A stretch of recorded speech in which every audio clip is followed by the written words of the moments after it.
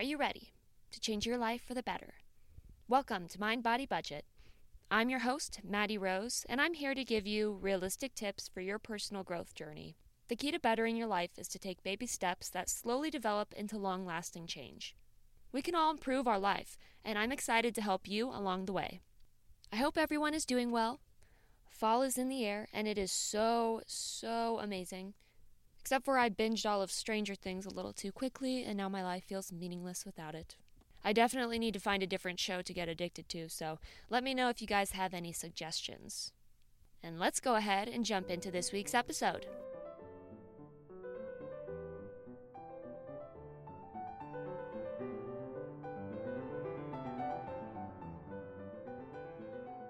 As you may know, I've worked in finance the last couple of years, and I've been committed to reading self-help books the last 5+ years. I love to learn and to discover useful tips on personal growth to make my life better. I believe that everybody should have access to resources on mental health, bodily wellness, and money mindfulness. I want to share what I've learned so this podcast can be a resource that you can use to help you on your self-development journey. You deserve to treat yourself with kindness by taking care of your mind, body, and budget. So let's get into it. As I emphasized in my last episode, financial wellness largely impacts every single dimension of wellness. Having your finances under control can lower your stress and open up so many opportunities. While everybody's financial situation looks different, there are some overall practices that you can do now to improve where you're at. It may seem counterintuitive to care so much about money when it can be a stressful or seemingly selfish thing to care about. But I'm here to remind you that money is powerful. It is a powerful building block, and budget doesn't have to be a bad, uncomfortable word either. I hope that I can help you see that having a budget or a plan in place is how you intentionally build the life that you want.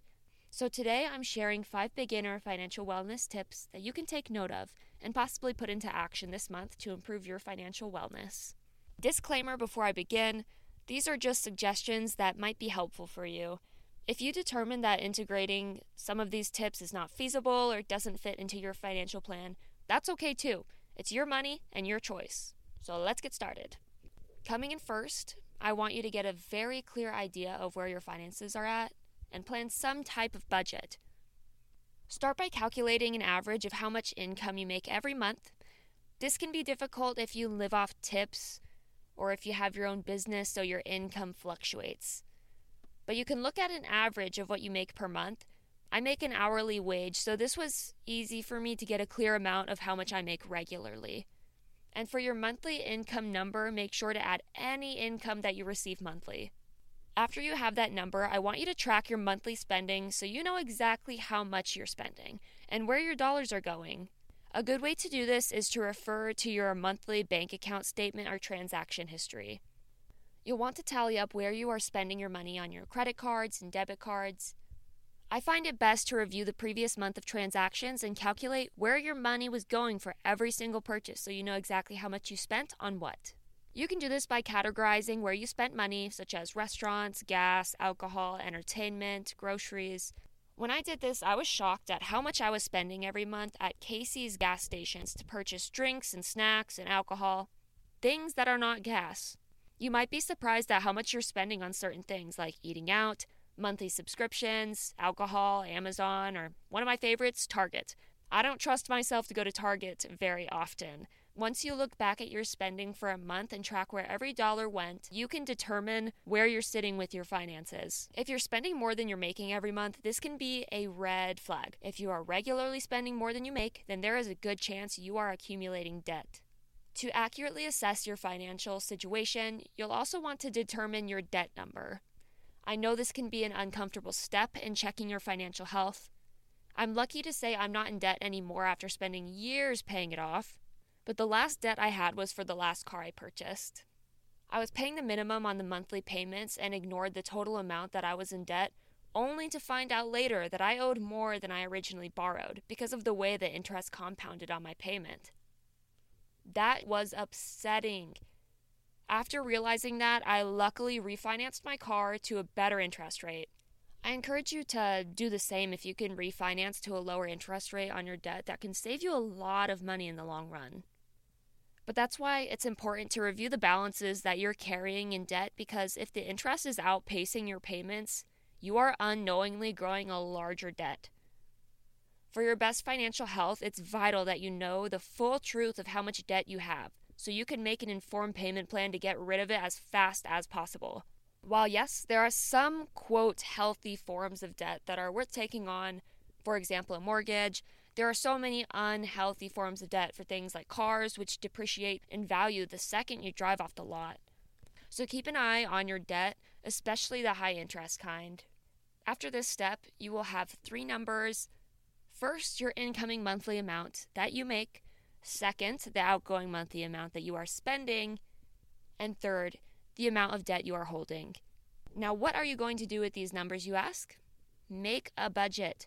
Think about what's important that your dollars are going towards after your monthly income has been applied to your necessities like bills, gas, groceries. I want to note that debt should also be regarded as a highly important necessity for you to pay off.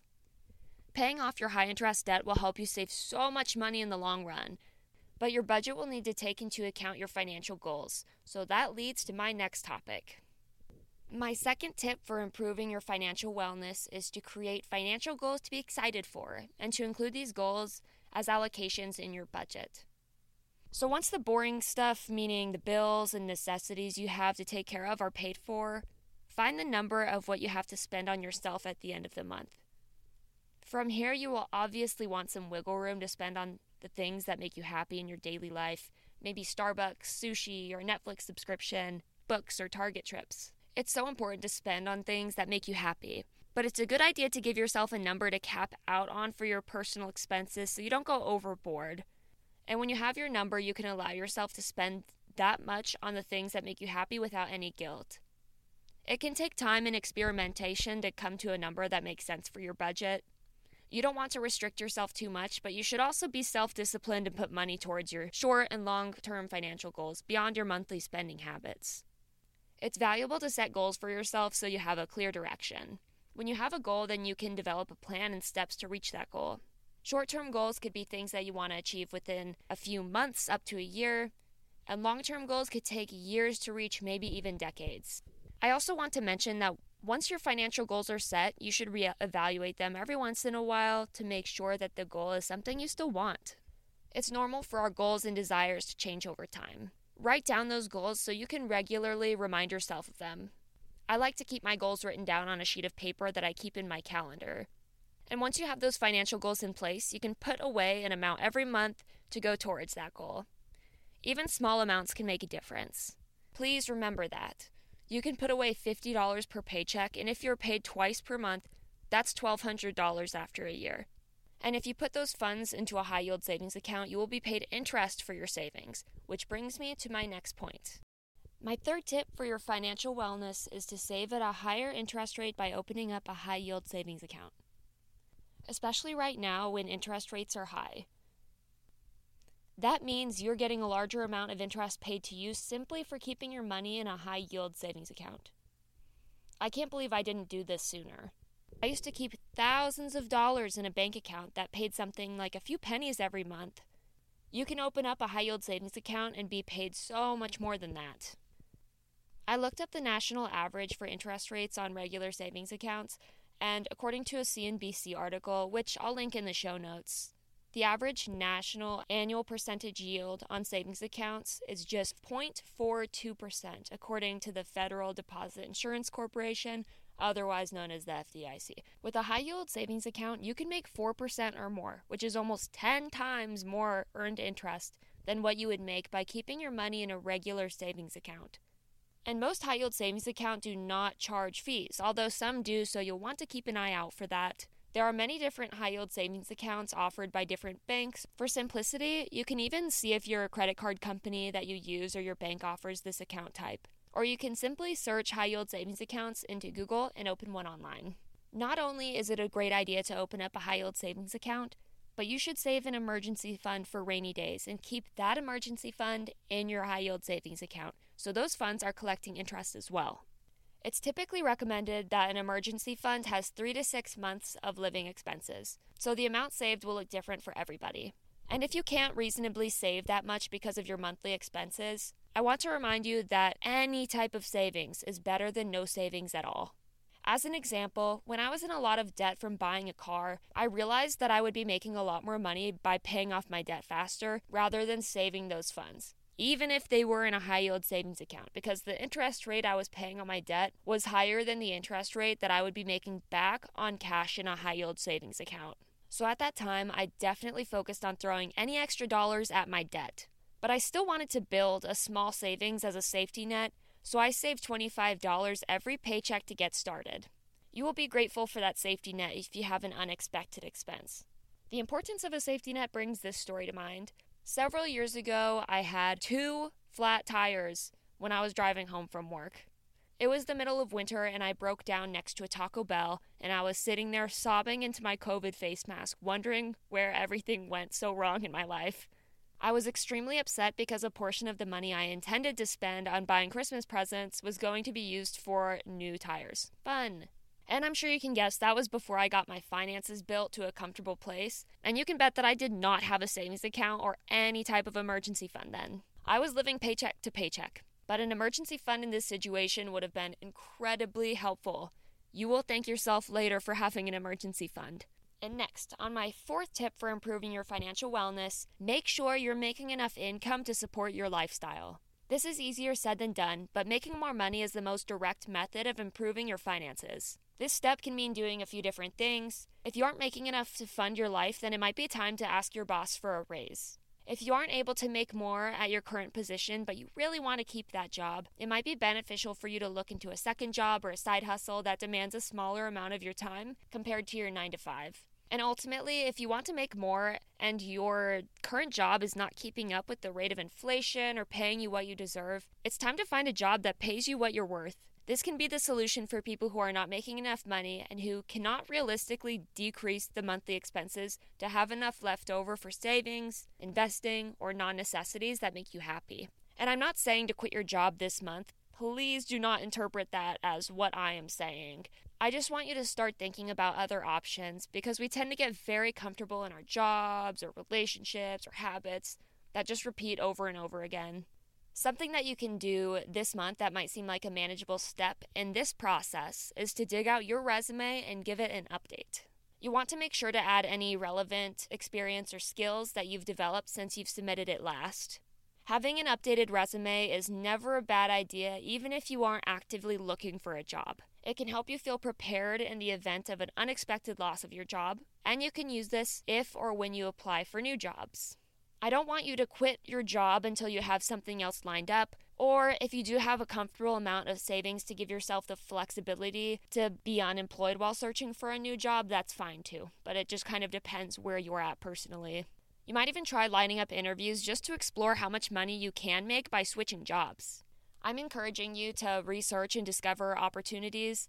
The highest pay grades I've ever received was by getting hired at a new company. And lastly, the 5th tip I have for you is to start saving for retirement or increase the percentage of your check that's already going towards retirement savings. This can be one of the hardest financial wellness tips to follow because we as humans don't want to wait for a delayed gratification. It's ultimately how we're hardwired. We'll often choose instant gratification over delayed gratification. But there will be a day that you will want to retire, and I think most of us want that day to come sooner rather than later. It makes me excited to think about retiring earlier by saving more now. I recently started hearing about the FIRE movement of financial independence, retire early. I'm honestly probably late in the game, but that sounds fantastic to me. I'm from the Midwest, so give me a break for these trends, kind of hitting late. While I'm relatively new to these financial ideas, there are plenty of well-informed content creators out there that focus on financial independence. You will almost never regret having more money saved. If you work full-time, a lot of employers offer some type of retirement plan and employer matches, which is free money. An employer match means that an employer literally matches up to a certain amount of money that you contribute to your retirement account. Typically, employer matches will work up to a certain percentage, but you should definitely be taking advantage of free money. Each plan is different, so you'll want to clarify with your employer what amount that they'll match up to. It is never too early to start saving for retirement. And if you don't have a retirement account through your employer, you certainly have the option to open up a retirement account at a brokerage. Just remember that you have to invest the money that is deposited into the account, as it will not happen automatically unless you have an account type that's managed for you. Regardless of the retirement account that you have, you will thank yourself for starting early because you have more time to allow your retirement savings to compound and grow. The power of compounding interest and earnings over a long period of time is your key to growing your finances. And that wraps it up. 5 ways to improve your financial wellness this month. I hope this information was helpful and that these tips can help you get started towards financial wellness. If some of the tips aren't something you feel ready to put into action just yet, that's okay too. I want to get you thinking about what you can do to improve your financial life, even if that means starting with baby steps and making your way there slowly over time. Thank you for listening to Mind Body Budget, and I'll be here to give you realistic tips for your personal growth journey next week.